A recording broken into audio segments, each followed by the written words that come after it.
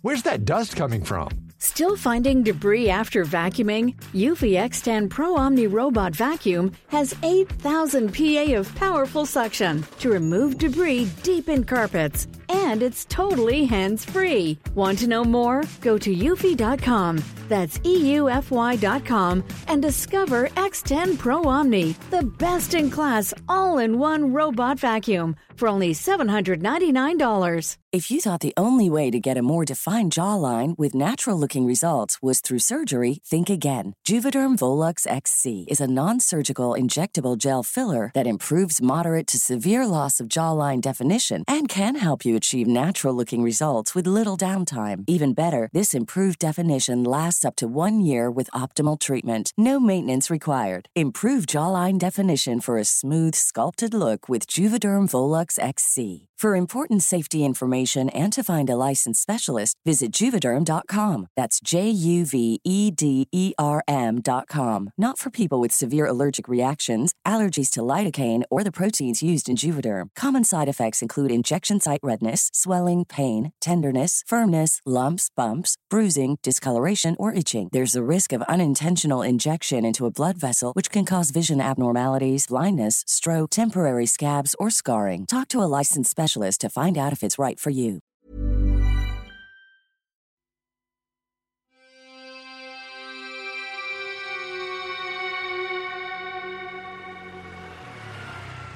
Welcome to Murder Mile. Today, I'm standing on Darblay Street in Soho, W1. One road north of the second killing by the Blackout Ripper. One street west of the pawn robbery by the randy Canadian sailor. A few doors up from the racist attack on Brian Robinson. And the same street as the gentle Garotta. Coming soon to Murder Mile.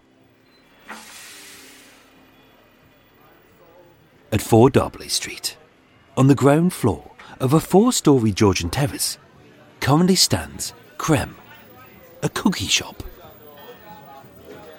Only these are not those nasty British biscuit-like splats, which are as flat as roadkill, as hard as tarmac, and blessed with one flavour, sickly sweet. These are big fat gooey cookies, thick like muffins and soft like pillows, which melt in the mouth and make you wish the diets didn't exist. Yummy. Being popular, you'll often see long lines of eager eyes, keen to peep through this curved window, to drool over these gorgeous treats created within. And yet it's hard to stomach the fact that such an abhorrent and brutal crime could ever have been committed, where such sumptuous cookies are lovingly baked. But back in 1856, this was a prosperous tobacconist shop, run by a mother of 3, Sarah Bousfield.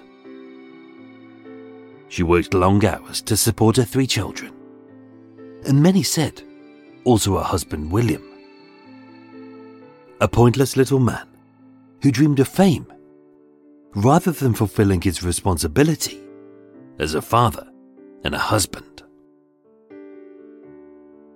But what could have driven this quiet little dreamer to slaughter his entire family? My name is Michael. I'm your tour guide, and this is Murder Mile. Episode 228, William Bousfield and the Price of Fame.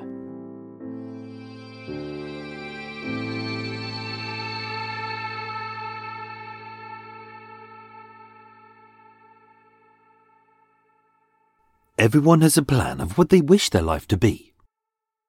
Some achieve it, others don't. And whereas some may fight to ensure the safety of their loved ones, others will do the unthinkable when their dream drifts out of reach.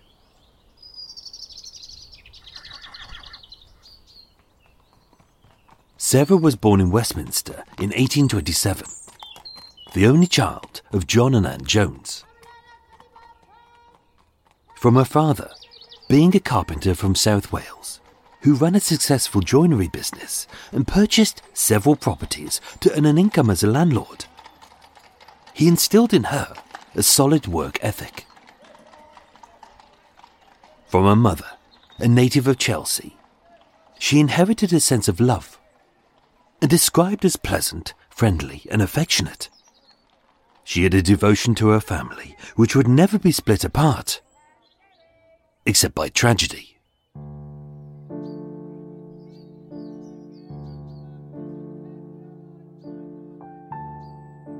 Sarah had brains and business sense. In an era where a woman's place was solely as a mother, a wife, or if she was a widow and a spinster, to earn a meagre pittance doing menial work. But as the perfect harmony of both parents, alone, she could have done well. But with a big part of her life's dream, to marry and to have children, that part of her dream required a man. And his name was William Bousfield.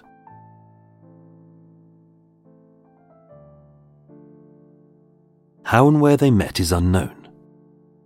But having impressed both Sarah and her parents, he must have played the part of a loyal lover and a future breadwinner well, as they both liked him and loved him.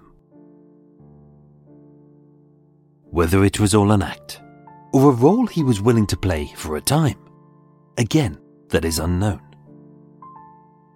But for the first few years of their marriage, William would perform the part of a husband and father as best that he could. As a native of Marylebone, William's upbringing is mostly unrecorded, as although he was raised with two sisters, he didn't seem to be the epitome of a loyal and loving son, but a boy who exasperated his parents. Described as being of a repulsive aspect, he seemed taller than his 5'8" frame suggested, as his body was as thin as a witch's broom, and his pale face had the hollowed-out features of a ghost.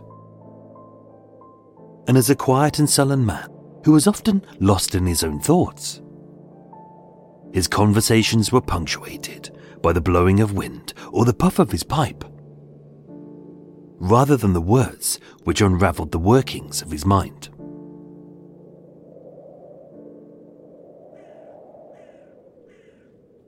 Since his school years, his baffled parents had attempted to get this idle boy into a profession. First as an errand boy for a tradesman called Mortimer on the Strand, and later as an office boy at a solicitor's, rising to the role of clerk. But raised in the shadow of the blossoming Western theatres, as William yawned over spreadsheets, it wasn't a desk job he yearned for, but to tread the boards. Dubbed by his furious father as a silly little hobby, acting was not seen as an honest career for a decent man by civilized society, but on the same level as whoring oneself out on the street for a few coins. So with William's hopes of being a stage prancer, or God forbid, a singer at his parents' discretion, fearing that the neighbours would ask, "What's wrong with the boy?" his dreams were royally stamped out.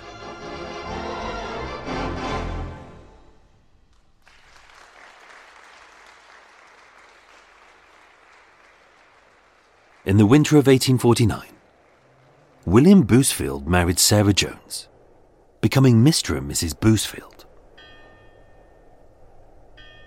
With one of Sarah's dreams fulfilled, and their first child conceived on their wedding night, this was the wake-up call which should have jolted William from his daze and made him the man his family would deserve.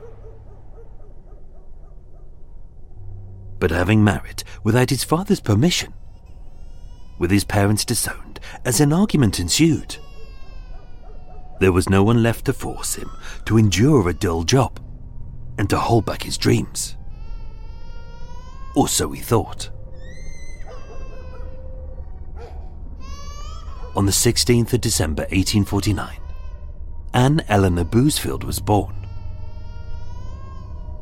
As a healthy girl, she was raised in a loving family home by a doting mother and was adored upon by her grandparents, John and Anne.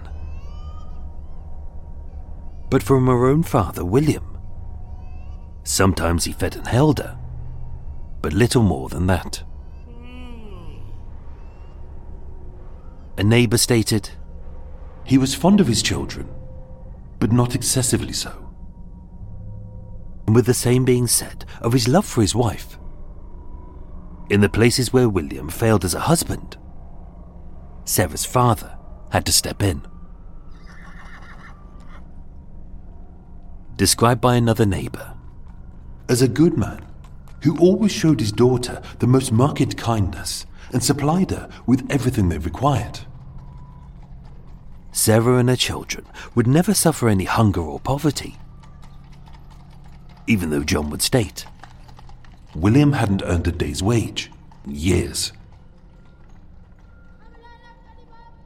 William's work ethic was non-existent, as although he had briefly trained as a French polisher, like many of life's dreamers, he'd had his business cards made up, but had no intention of doing the job.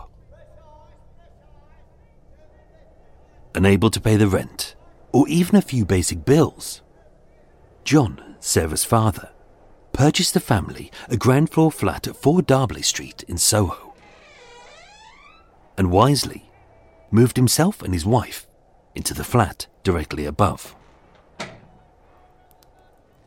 As a small practical lodging, it had 2 purposes. In the back parlour, next to a cast iron fire for cooking and heating, and a warm horsehair bed where William, Sarah and Anne would sleep, they had a place to live, but also out front, a thriving business. Having purchased a tobacconist's, which sold tobacco, pipes and papers as expected, but also the essentials like logs and kindling, with their brood soon to be followed by Eliza in January 1852 and John in July 1855. It was hoped that, given a shop of his own, William could provide for his family an income and become a good father and a loving husband. It was hoped. But hope is a cruel word. Having neglected his business as much as his role as a breadwinner, being a worthless idle fellow, as his own wife would call him, William and Sarah had frequent fights. And with William unable to provide much, if anything, for this family, although she was a busy mother of 3 children, all under the age of 6, with one still suckling at her breast, Sarah ran the tobacconist's. From dawn till dusk, she bathed the kids, she made the meals, she sewed the clothes, and having opened the shop, often with her little ones at her feet when her mother couldn't babysit, she served the customers, she purchased the goods, she earned the money, and she got the babies ready for bed. Her days were long and exhausting, and with their marriage decaying, as William's nights were spent in a fruitless search for the wrong kind of work, Sarah and William had begun to sleep in separate beds. In a last attempt to get William into a job, at around the same time, Sarah's father had purchased him a set of workman's tools, including a chisel. Made of iron, with a wooden handle, and an unblemished cutting edge, sharp enough to sever the hardest grain. It was a chisel William would use only once, to end the life of his wife.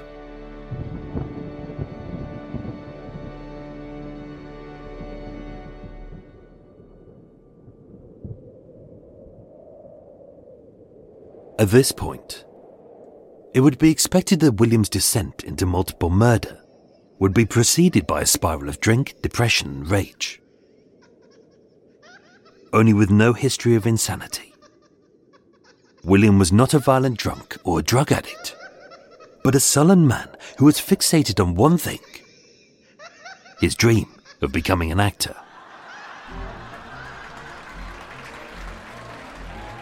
During the first part of the winter of 1855, a winter so cold it was dubbed the Great Frost, William was working on a paltry wage of 5 shillings a week at the Princess's Theatre at 150 Oxford Street. That year, he performed in a pantomime. Only as neither a gifted actor, nor being quite taciturn, too quiet to project his voice, his name was not on the poster. Billed as a young man, William was little more than a background artiste, whose silent performance was there to add colour to each scene. He had no lines except for what he mimed, and he had no purpose except to add a dash of window dressing. By January, with the newly built Royal Opera House in Covent Garden opening, William got work as a silent set filler for Professor Anderson, the infamous magician billed as the Wizard of the North. As a polite young man, he didn't chat with his fellow thespians. As a boy, he didn't fraternize with any of the dancers. And as an actor, he wasn't the best. As with his performance described as lacking energy, he found it difficult even to smoke authentically on set, even though he smoked at home.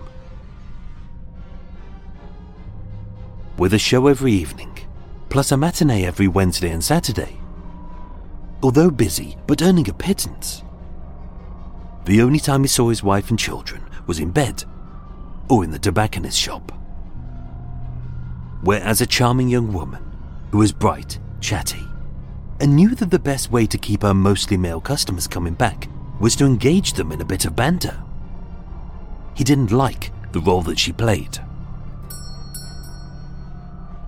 Taught by her father, who was a shrewd businessman, Sarah knew to be polite and professional. She knew how to be friendly without being too familiar. And she knew how to be flirtatious as a striking young woman.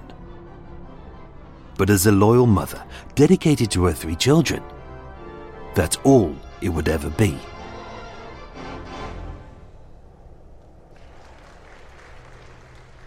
It was only through his simmering jealousy that William was ever seen working in the shop, to act as a barrier between the wife he claimed to love and the customers he had learned to loathe. When in truth, it was they who would rather be served by her than by him.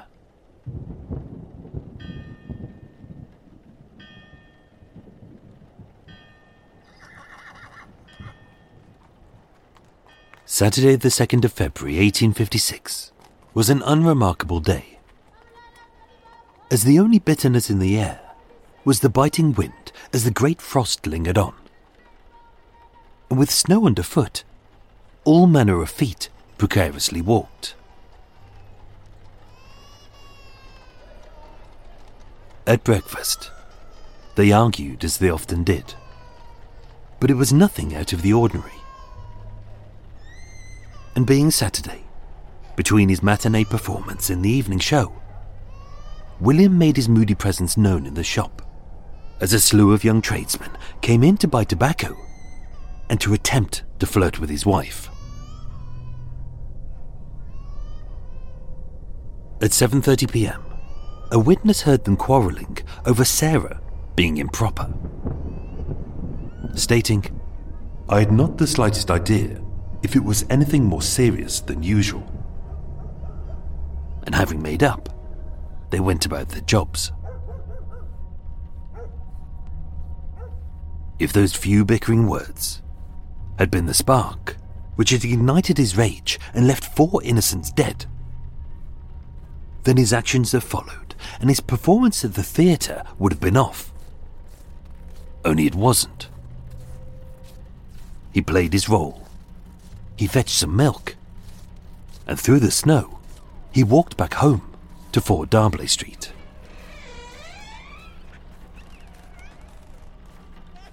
At 10:30 p.m, John saw William in the back parlour, with 6-year-old Anne asleep in their bed and 4-year-old Eliza snuggled up beside her. As William bounced their restless 8-month-old son John on his knee, he was said to be calm and cheerful.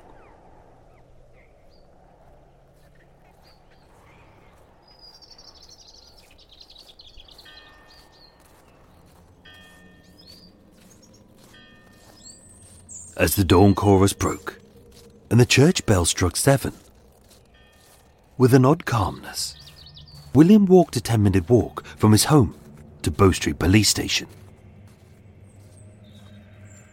Described as sober yet distressed, when PC Fudge asked why he was here, William simply said, "To give myself up.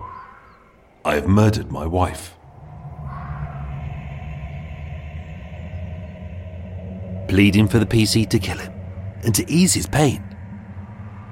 Although an inch-long wound had been slit across his throat, and a second was still flowing freely from a slash to his left wrist. Not all of the blood was his. Across his aghast face, down his gulping throat, over his once white shirt, and with a thick red goo dried into crusts on his shivering hands. He wasn't delusional when he gave them his address, just distraught. Accompanied by PC Fudge, as the carriage carrying Inspector Dodd drove into Darbley Street, he was shocked to see that this road was so quiet. As still silently sleeping, a crowd hadn't been roused by the murder. With the door locked, Inspector Dodd knocked, waking what he thought was the first-floor lodger. Who are you? What is this racket? As unaware that the Welshman was the victim's father, Inspector Dodd bluntly stated, "Police, a murder has been committed in the back parlour," startling him awake.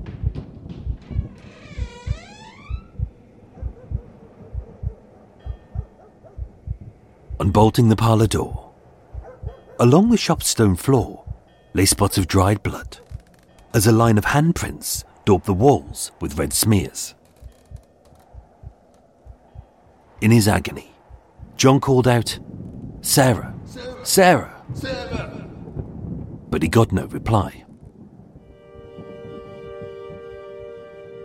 With the candles dead and the shutters drawn, the room was dark.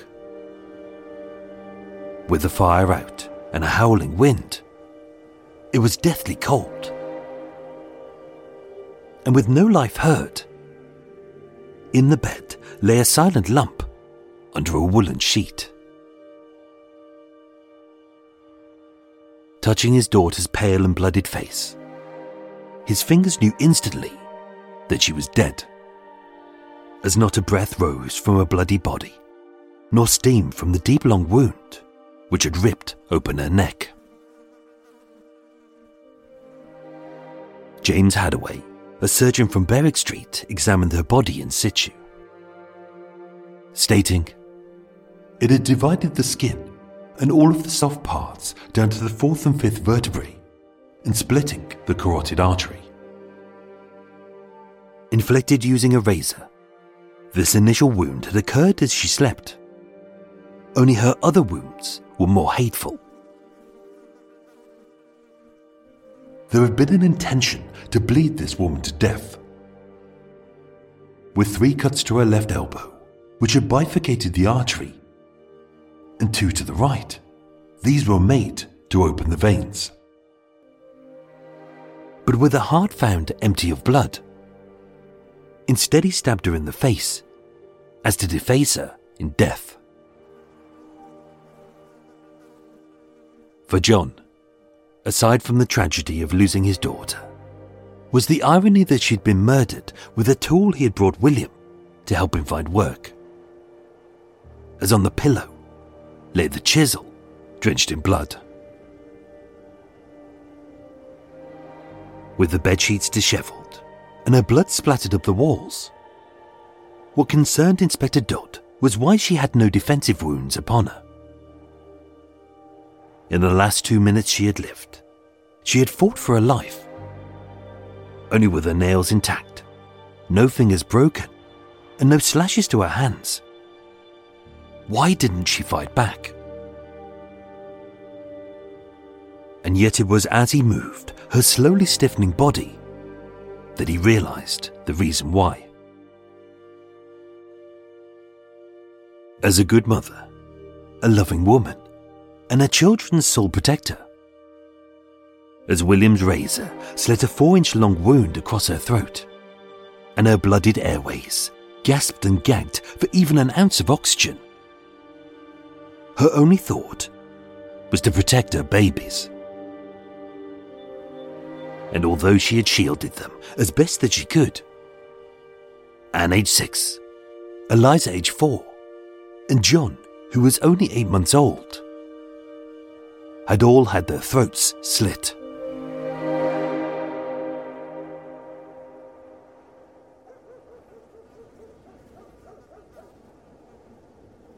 With the inquest held at St. James's Workhouse, so feverish were the locals to see justice that the boardroom was full, the street was crammed with crowds, and the police had officers guarding the house.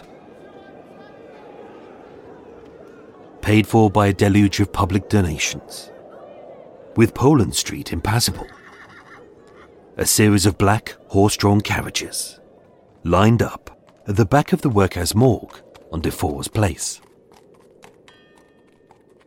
Weeping and furious, as the crowds jostled nearer, suddenly a hushed silence descended over the people, as through the doors 4 coffins emerged in ever-decreasing sizes. With one so small, a single pallbearer held it in his arms. Sarah, Anne, Eliza and John were all buried in a single grave in West Brompton Cemetery.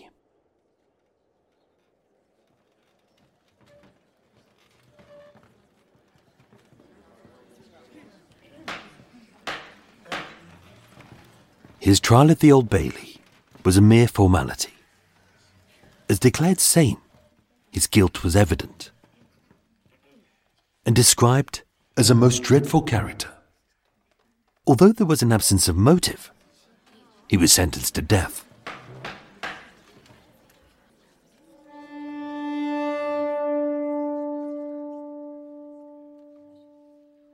Throughout, he was said to be overwhelmed with grief. Upon hearing his sentence, it is said that he nearly fainted and had to be removed by a jailer. From Newgate Prison, he callously wrote a letter to Sarah's grieving father, blaming her murder on her alleged adultery. And with his appeal denied, on Saturday the 29th of March at 4 p.m, just 1 day before his execution, he attempted to take his own life.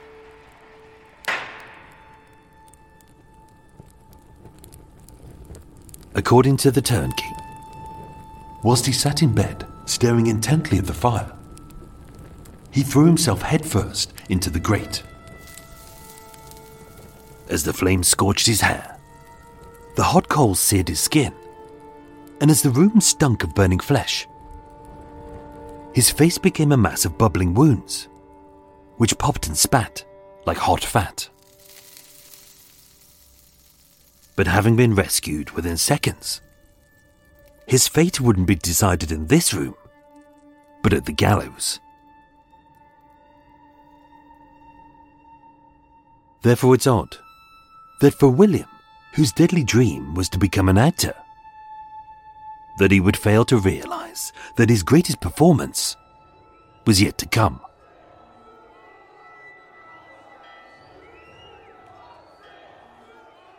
On Sunday the 30th of March 1856, at 6 a.m, he rose from his prison bed. He had his wounds bathed, and with his last request being a little wine for breakfast, the sheriff, the reverend and the governor came to collect him. Only William, unless he was faking, was not well. As held to a chair by two aides, with one wiping a frothy liquid from his mouth, he appeared to be in a dying state, and his limbs refused to work. Whether this was a symptom of his burns, a cunning ploy, or just plain cowardliness, we shall never know. But although the doctor declared his pulse was low, but his arteries were active, with his face still red, blistered and swollen, although he was described as an appalling sight, his execution was imminent.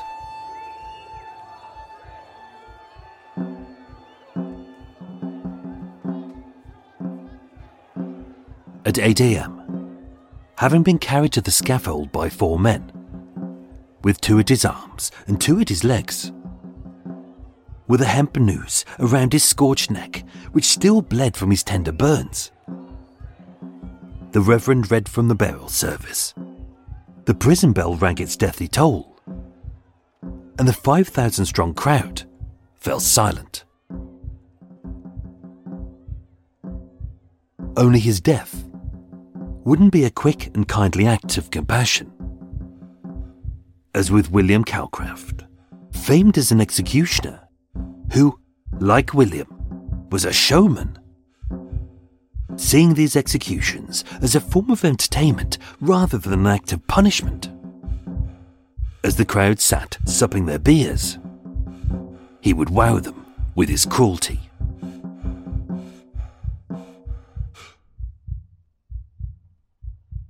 So with his hands and legs tied, as Calcraft removed the bolt, Bousfield dropped.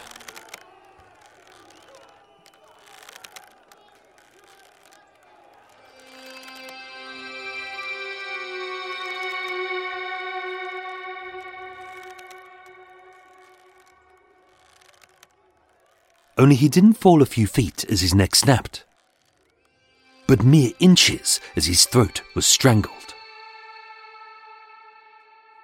Seeing his body twisting and flinching in pained agony, as his body weight pulled on his neck, the crowd roared with glee as the man dangled. And although it took most men several minutes to die, the show was not over. As having somehow swung his feet up, as William secured himself precariously on the scaffold, the crowd cheered. Seeing his act of rebellion, Calcraft kicked his legs so the strangling could continue, and at that, the crowd booed. And so it went on. For several minutes, William swinging his legs up, and Calcraft kicking them off. Upon his 4th attempt at trying to save his skin, and a full 10 minutes into his torture, as William exhaustedly stood there, wobbling on a slim slip of wood, with the crowd growing ever restless as his protracted agony descended from a bit of harmless fun into an act of wanton cruelty. Keen to end it quick and to appease the turning masses, Calcraft threw himself for William's legs, and with his 16 stone of weight, he hung off them. As for the next few minutes, William's body was gripped in a convulsive twitch, until suddenly he went very still. Buried in an unmarked grave inside Newgate Prison, The last sound he probably heard was the applause of the crowd, which marked the curtain call of William Bousfield.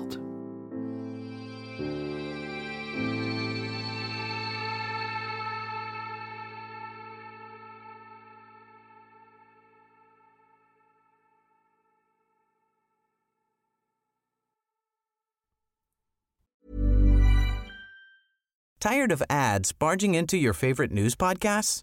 Good news. Ad-free listening is available on Amazon Music for all the music plus top podcasts included with your Prime membership. Stay up to date on everything newsworthy by downloading the Amazon Music app for free or go to amazon.com/news ad free.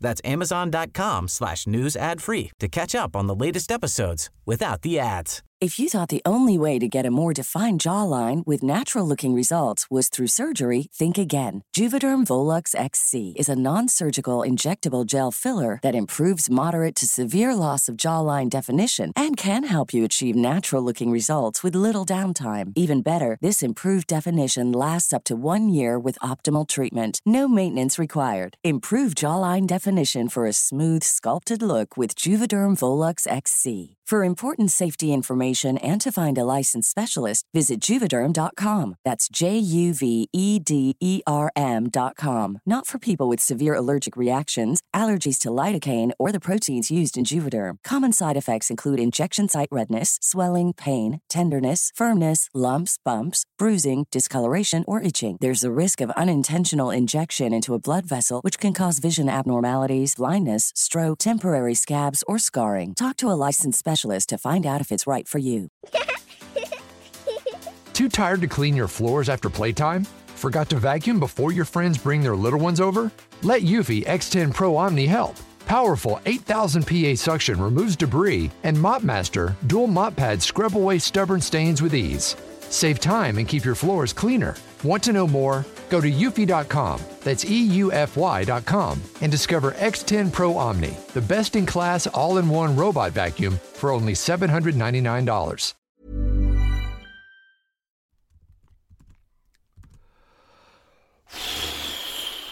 Oh, holy moly pudding and pie. Gonna take your little hat off. There we go. Oh dear. It's fighting to get that one done. Only because I'm in an area where loads of gooses love to hang out. They love to hang out, and there's normally like about 100 gooses here, but there's almost none today. But I can hear them in the background. They're on their way, and I can hear them getting nearer and nearer. It's like, oh, you little bastards. And above me is all the little parakeets as well. It's pointless little green parakeets that spend their life going, making horrible bloody noises, little bastards. Oh, I don't agree with hunting, but those little parakeets, just get rid of them. What's the point to them? They shouldn't be here anyway. Ooh, bloody foreigners coming over here with their green wings. So there we go, folks. Hope you enjoyed that episode. If indeed you can enjoy an episode about a pointless little man who murdered his entire family. What a horrible story. Oh, I'm just going to open the window a bit. Going to pop on my my water with my tea that's ready. Oh, it looks very lovely outside. Nice and warm, except I'm going to be in the coffee shop editing spending hours and hours to get rid of all the pops and clicks and horrible sounds in the audio. Anyway. Oh, welcome to Extra Mile. So I've been away a while, haven't I? Unscripted, unedited bit. What day are we on now? 26th of September.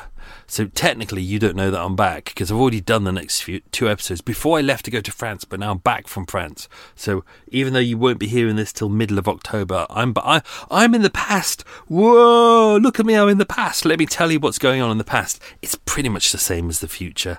Our politicians are all shit. They're doing a crap job, as they always do. It's what they do, isn't it? Anyway, just got back from France. It was very nice. Weather was good for about 4 days and shit for 2 days. I think I brought all the shit weather with me. But it was very nice. Got to see my dad and my stepmom. I haven't seen them in about a year, which was nice. A little bit burned. which was good because the weather was good at times. So I sat there vegging out. I did nothing. I didn't take any laptop with me. I didn't do anything. It was very good. And then I sat there getting a bit sunburned and drinking Leffe Ruby. So I think over here we only seem to have regular Leffe and Leffe Brun, which is a bit of a madman. But over there they got Leffe Ruby. I think we can get it in some places here, and it's got a kind of a nice cherry flavour to it. It's very nice. It's very nice. So I enjoyed that. And got very sunburned and did lots of walking. Just because they're in the middle of nowhere, and the problem is you have to drive everywhere. Like even to the nearest village you have to drive, and I don't like that. I'm just like, yeah, okay, there's a little village 7 miles away. I'll happily do like a 7-mile journey there and back, so 15 miles just to go and pick up a pastry, even though the pastry shop would be shut. So lots of exercise, but lots of visiting, lots of really good places to eat. That's the thing I found fascinating about France is I'm only really used to Paris and places like that, but in kind of middle of nowhere, even like we walked into a place that looked like a trucker's stop, and the food in there was exceptional. Like the food came out, I was expecting slop on a plate, and it was like delicious 3-course meals that were exquisitely designed, and you just go, wow, this is not what I was expecting. Gonna have my herbal tea. There we go. So that was all good. Yeah, really good food. Went to see a cave. A cave full of crystals. That was really interesting, except when we went in there they give us headset because we're English, and the tour guide was in French, and the lady did say, she said, we're having a bit of problems with this at the moment, so hopefully it will work. It didn't work. We got the first 2 minutes, and then basically occasionally it would cut in on unimportant bits, and like we realised the bits that we would get would be about 3 minutes long, and then the tour guide would do a bit for the French people which was about 15 minutes long, with lots of jokes in it as well because they're all laughing. So yeah, we had no idea what was going on, but it was very nice. We did that. So yes, so I'm back here now, back in good old United Kingdom. There we go. I hope it hasn't been cocked up any more since I left. It was shit when I was leaving. It's probably still shit now, isn't it? So what's going on?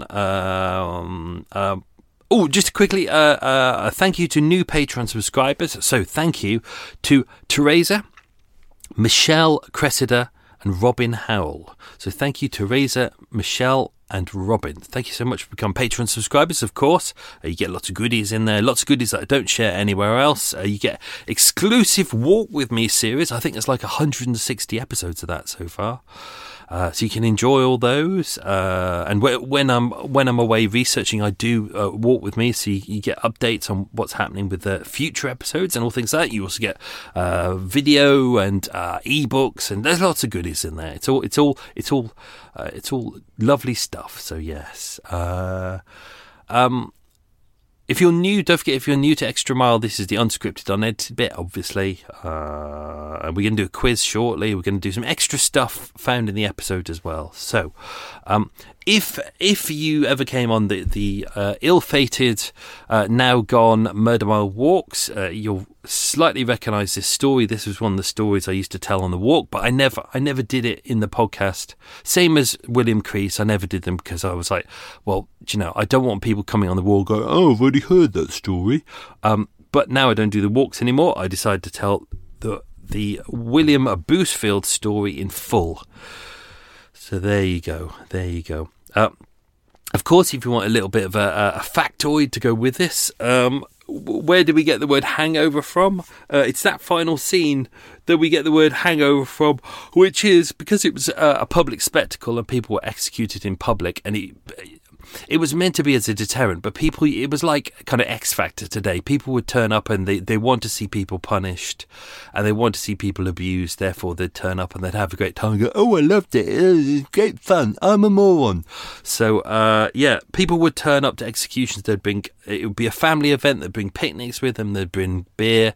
And that's where the phrase to be hungover comes from, is that in the morning, many people would get really pissed and watch the executions, because it wasn't just the execution. There was an old it was like an all-day event. You got singers and dancers and all that shit going on, and you get really drunk, and then in the morning people would wake up with a sore head, and therefore it was dubbed a hangover.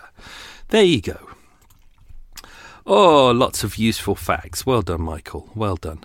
So, I'm going to do you some quiz questions, and then we'll dive into some extra stuff about this episode. So, it was just nice to do this episode in full, because obviously on the tour, I only really had 4 or 5 minutes to do each bit. So you had to kind of gloss over a lot, and, I couldn't tell things in full. But the whole point about this was to get a chance to get everything into it. So here we go.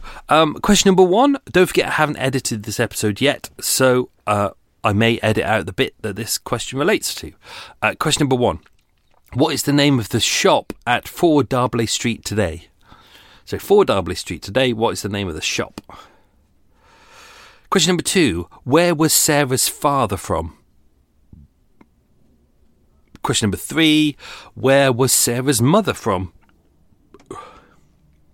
Question number 4, what was... I hate burpees. Question number 4, what was Sarah's maiden name? Question number 5, William was born in what part of London? Question number 6, what height was William? Question number 7, what was the name of the tradesman William worked for on the Strand? Question number 8, except as an errand boy and a clerk, what job had William briefly trained as? Question number 9, what tool did John buy for William? And question number 10, the winter of 1855 was known as what? So there you go. I'm just going to close over this window a bit, because the sunlight is really streaming in. Oh, right. Okie dokie. Pig in a pokey. Let's do this. So, William being an actor, I mean, he wasn't really an actor. They called him they said he worked as a young man, which is one step higher than a supernumeracy. And a supernumeracy actors were usually character actors in operas or ballets, or in his case, his pantomimes, who would train under professional direction to create a believable scene, and they would earn about 5 shillings a week. Basically, glorified background artiste, really. Don't forget, this isn't in films. Where you have a big set, this is on a stage, so relatively small. We don't know much about his career because he wasn't billed, therefore he doesn't really appear anywhere. But he did join the Princess's Theatre up until the Christmas at 150 Oxford Street. So if you're walking along Oxford Street on up round Soho area, and you see where Sports Direct is, that is where the Princess's Theatre used to be. Obviously, around this time, we've got the Covent Garden Theatre. This is kind of an interesting time for William around this time, because what was it? It was the Theatres Act of 1843 had broken up. So originally there was a monopoly on theatres, but now it was kind of, anyone could kind of really run a theatre at that point. So a lot of new ones started to open up. And obviously the Covent Garden Theatre was originally the Royal Italian Opera House. That had gone through a couple of changes. It also burnt down. Just prior to that, I can't remember the dates of that. So it had just been remodelled. It was just opening up. There was a new show coming in, and this was going to be where is it? Professor Anderson, the Wizard of the North.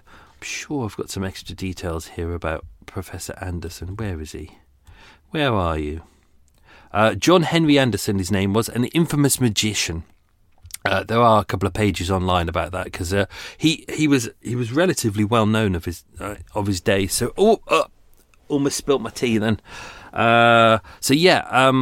Quite a decent show to be a part of, but William wasn't exactly a huge part of it. In fact, Professor Anderson, his show, he was in. So a year before. coot being a pain in the arse outside.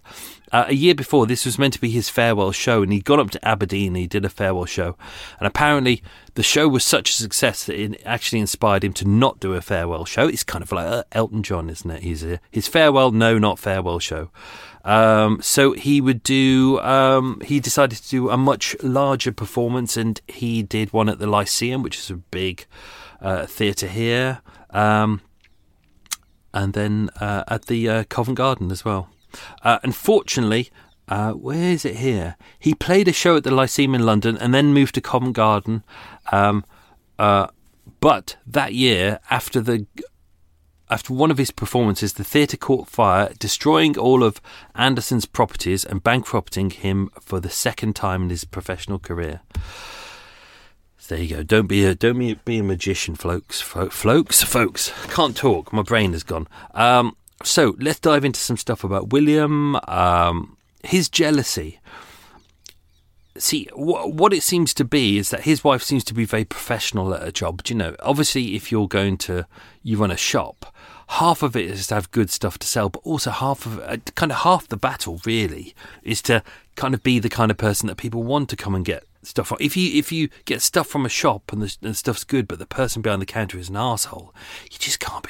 You just think, I'd rather not. Whereas if it's a nice person and you have a good chat with them and you get on well with them and their stuff's good and it's not too expensive, you think, yeah, I'm definitely going to come back. I think that's half the battle. I don't think William understood that. He was a bit obsessed with himself and obsessed with becoming an actor, whereas she was, raised by a father who was a good businessman. He ran a joinery and a carpentry firm. He owned quite a few houses. So they weren't well off, but he was the kind of person always investing, always thinking. And this is an era where a lot of people didn't have bank accounts as well. So, she learnt a lot from him, and she knew how to work. It's weird, isn't it? Because as William being an actor, he should have learnt how to work an audience. And that's what she's doing, is she's working the customers. She knows how to get the most out of them, to get her to like her and then to come back. Simple things, being polite. But he's just so jealous of her that it really shatters apart their relationship. It really does. That particular day, Mrs. Bennett, I think she lived on the second floor, said they often had words, meaning a bit of an argument. Every now and then, occasionally. This was mostly because he could not provide for the children. What does seem to be a possible link towards the motive there is he seemed to be more jealous and upset on Saturdays. So Saturdays are the days, one of the 2 days, because Wednesdays as well. Saturdays, he would do matinee performances and an evening show. So he was away from the house more than that. But because she was a considerate tobacconist, what she would do is for the local tradesmen, she would give them credit on their tobacco. And then, so they could come and get their tobacco, she'd mark it in like a book. And then on a Saturday, they would come in and pay off their monies. So on Saturdays, when he wasn't there that much, she would have a lot of young men coming in, talking to her. She would be polite to them. They would come in and pay off their money. So he didn't seem to like that. Apparently at 5:30 p.m. he overheard his wife talking improper with a 16-year-old boy who worked at the neighbouring pianoforte manufacturer. And that manufacturer is literally corner of Darby Street and Wardour Street. It's like 2 doors down. Again, she was just being pleasant and not inappropriate, but he's a jealous man. He didn't see that. At 7:30 p.m, a supernumeracy, so someone who was just below him in the theatre, who knew Sarah and William well and lived local, was in the shop. William and Sarah were quarrelling, and he said, as was always the case whenever he entered the house, they were arguing. I had not the slightest idea that there was anything more serious than usual. So they were arguing, people knew they were arguing, they had a tendency to argue, but it wasn't a huge big fight, it was just, couples bickering, as happens. He never got physical. That evening he performed his part at a pantomime, though I say a pantomime, it was actually the musical show at the Covent Garden Theatre. Everyone who worked with him said nothing really extraordinary happened. He kind of did his job and he went home. As mentioned in the episode, John Jones, Sarah's father, saw him with one of the children, believed to be John, bouncing him on his knee. She gone out to get some butter. Everything seemed fine. They had a couple of arguments that night, but nothing really major. Nothing out of the ordinary happened that night. But it is said that for the first time in 8 months, so it was around the time of the birth of their last child, that things really went south. Things really went bad really quickly. But that was the first night that really he had slept in the same bed as her and the children. We don't know whether they were making up or whether things were better. They still seem to be arguing, so we don't really know. I'm having a swig out of my Blackout Ripper mug. There you go. What else we got? I didn't put this in the episode because it slows it down, but between midnight and 1 a.m, Mrs. Bennett, so Mary Ann Bennett, who's a widow on the second floor at one of the lodges, she went down to get two bundles of firewood, which she knocked on the parlour door. So even though they're asleep, I don't think they're asleep at that point. I think they're still talking or whatever. Sarah answered it stating, "We're in bed." Sarah called to her husband to get her to give her a bundle of wood and said, "Would he rise to get it?" Sarah spoke in a cheerful tone but muttered a few words which I could not hear. Mrs. Bennett said, "Mrs. Bousfield said in the most cheerful voice, 'I will leave it at your door at 6 o'clock in the morning.'" So one of the neighbours dropped by at about midnight, 1 a.m, went to get a bundle of wood. Maybe this was a regular thing that she did, but yeah, said there didn't seem to be a problem. But no one throughout the next, so between 1 a.m. and 7 a.m. when he went to the police station, no one heard anything. So even her parents, who were one floor above, heard nothing as well. There was no crying, there was no shouting, no argument at all. As far as everyone is concerned, they all went to bed, them and the children. Let's have a look. So he goes to Bow Street Police Station. PC Alfred Fudge. I always used to enjoy saying that on the tours I used to do. PC Fudge, because it's always a little giggle before you get into the sadness of the story. He arrived there, as mentioned in the episode. PC Fudge said, where are you going? William said, "In here." PC said, "What for?" William said, "To give myself up. I have murdered my wife." Inspector Dodd, who was the inspector at Bow Street Police Station, said William was the most perfect calmness and composure. Even though he stated he had murdered his wife, Dodd said, "I did not think he was intoxicated. He was in a very distressed state. He was searched and a latchkey was found." They did actually check him as best as they could in that era. Obviously they couldn't do blood tests, but they would kind of smell his breath, and there was no hint of alcohol on his breath. He seemed agitated, but he didn't seem delusional. There's nothing really. I hinted at this in the episode. I haven't put it too much in there. Inspector Dodd noticed a wound near William's jugular vein, as if he had attempted to destroy himself, and his left hand was also covered in blood. The wound was not a severe one, he stated, only an inch long. It appeared to have severed the skin. His hand was bleeding considerably. Inspector Dodd said it did not appear to be a very severe wound. It appeared to be about an inch long. It had not separated any veins. It appeared to have gone through the skin. It looked like a very clean wound. Also, when they removed his jacket as well, they realised that one of his shirt sleeves was missing. This was heavily blooded, and they would find that shirt sleeve under the bed later on. I didn't put that in the episode because the connection of it doesn't make sense. It doesn't make sense whether he'd ripped it off himself to kind of stem the blood flow to the wound to his neck or his hand. We don't know, so I didn't put that in. Let's dive. Barking dog. Woo woo. Random dogs just barking for no reason, as they do. At least I'm not recording, which is good. Well, I am recording this, but this bit's fine. I don't mind dogs barking during this bit. It's the other bit. let's go down to. So the.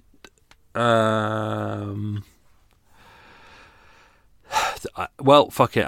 Do you know what? I'm going to ruin one of the quiz. I've already ruined one of the quiz questions a little bit earlier. So if you spotted that, I try not to draw attention to it. I'm going to have to ruin one of the other ones now because I need to draw attention to this. So, why is that dog having a bark? There was a cat on my boat earlier on, just sat there in my bow, just like a tabby, just staring at me. Didn't want to come in, which was good, and then would just lick itself and then bugger off. It's what they do, isn't it? Thank you for licking your genitals on my boat. Maybe I'm just jealous. So the weapon itself was a 5/8 chisel, 5 inches long and 1/8 of an inch in breadth. This was found on the bed pillow with Sarah. The blood on it was still slightly wet, and there was a shaving razor, which was William's, which was broken. Both were smeared with blood. And the chisel left a jagged wound. So that's how they were able to know which weapon was used on which parts of the body. So with Sarah, it was the razor that was used to slit her throat. Most likely that was the first one. And then the chisel was used for the wounds for the elbows, so the veins, but also the wounds to her face as well. Inspector Dodd said there was a great quantity of clotted blood between the dead bodies on the bed and a great quantity of blood on the floor. I traced the blood from the side of the French bedstead across the shop.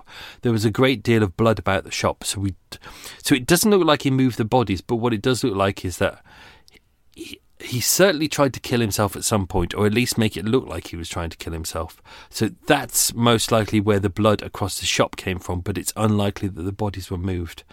We really don't know what happened between that 1 o'clock and the 7 o'clock. So it would have taken him about 15 minutes to get to the police station.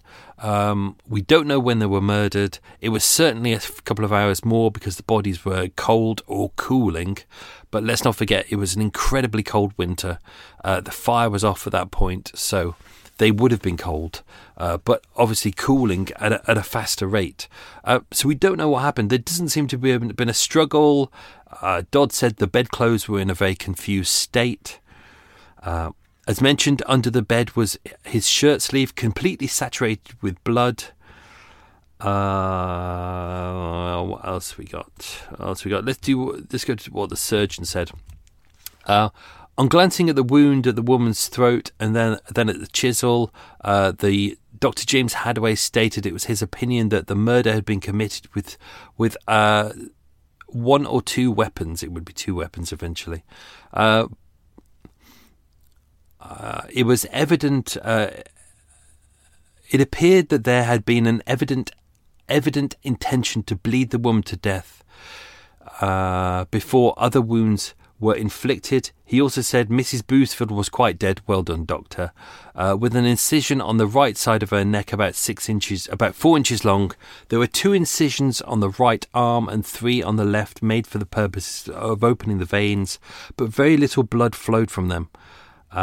A puncture wound to the left cheek, an inch from the corner of the mouth, and a lacerated wound to the right side of the lower lip. The wound on the neck was a clean incised one, so that's the one that would have been done using the razor, dividing the skin and all the soft parts down to the 4th and 5th vertebrae and splitting the ligaments. So relatively heavily done, but don't forget, everything you've got in the front of your throat is quite soft and easy to kind of cut through with a knife, whereas anything, when you go down to the spine, that's pretty hard. So splitting the ligaments, the carotid artery was clearly divided. There was a clean cut through the nightdress of her left shoulder, 3 cuts at the bend of the elbow, which had bifurcated the artery, and on her right arm, 2 inches above the bend of the elbow. There were no wounds to her hands or her arms, except obviously the ones intentionally done. Her heart was empty of blood, and the division of the carotid artery was deemed to be the cause of the death. There was no struggle. That was a moorhen you just heard shouting outside. There was no struggle. It's likely that first wound was inflicted in her sleep, so the one that slit across her throat. That, of course, would have woken her up, but unable to call out. The doctor said death would have occurred within 2 minutes. There was no sign of chloroform, laudanum, or any sleeping agent that had been used. And with the children, it's kind of uncertain whether the children were in bed with her at the time. It was likely. The children didn't cry out, or not that anyone could hear. So we're uncertain whether he had also murdered the children whilst they slept. I think that's more likely, and it's likely also that he probably went oldest to youngest as well. So Anne first, who was 6, found 2 incisions on the right hand side of her neck and 1 on the left, either of which would have been sufficient to cause death. Eliza, the middle child, who was 4, had a deep incision and another a little below the collarbone, between 1 inch and 1.5 inches deep. She was kind of the other side of the bed, so her head at the foot of the bed with one of her legs hanging off the side of the bed. And John, who was just 8 months old, had a deep incision and possibly a slight one on the other side. But there was so much blood by that point, obviously everyone else had bled, that they were unable to ascertain exactly what had caused his death. The blade of the razor was found underneath John, but it was broken at that point as well. The handle was found just underneath Mrs. Bousfield, so Sarah, and the blade itself underneath John. Bodies were removed to St James's Workhouse on Poland Street. So if you're on Darblay Street, on one side you've got Wardour Street, and that's where the pianoforte guy was. And on the other side of Darblay Street, which is you could walk it in about 30 seconds.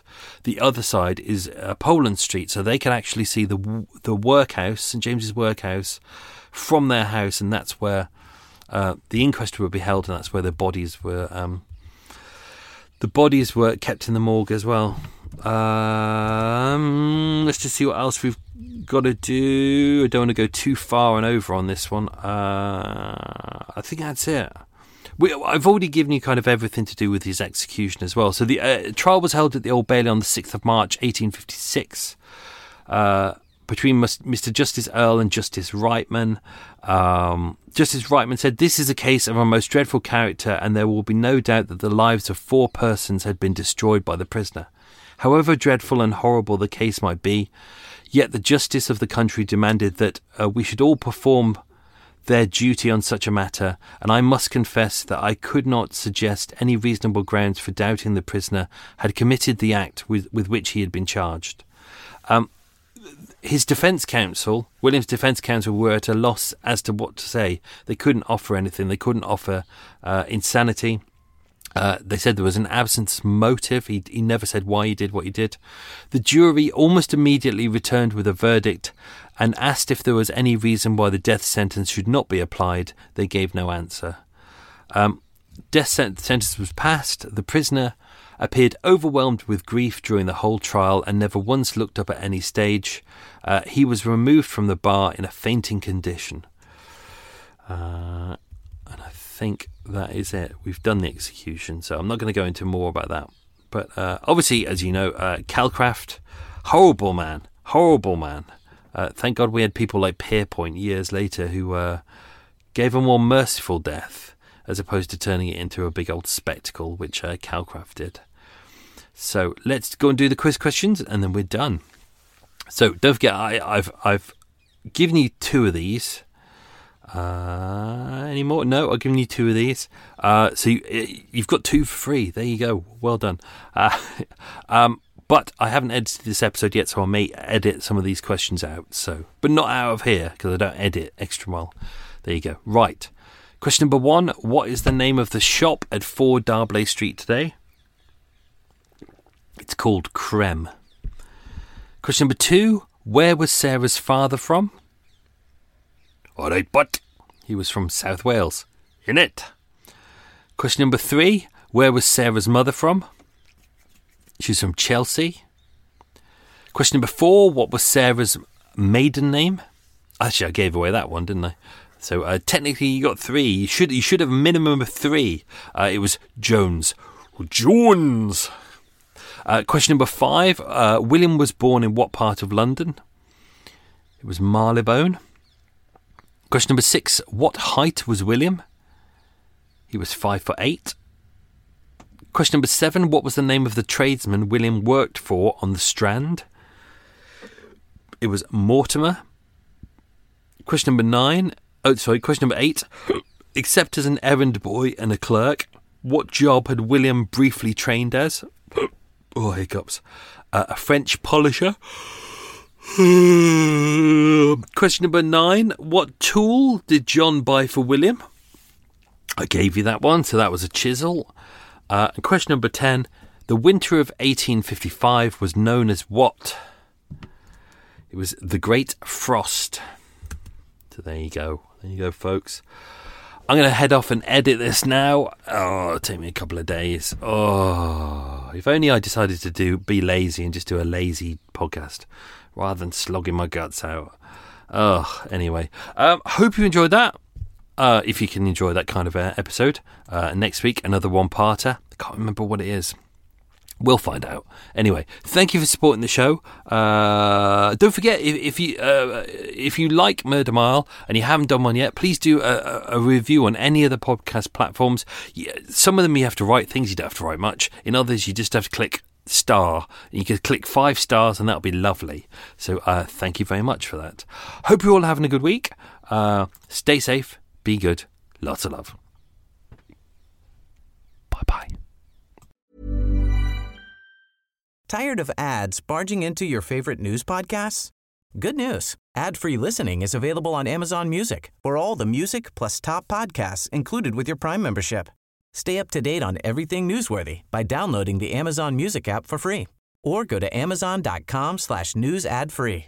That's amazon.com/news ad free to catch up on the latest episodes without the ads.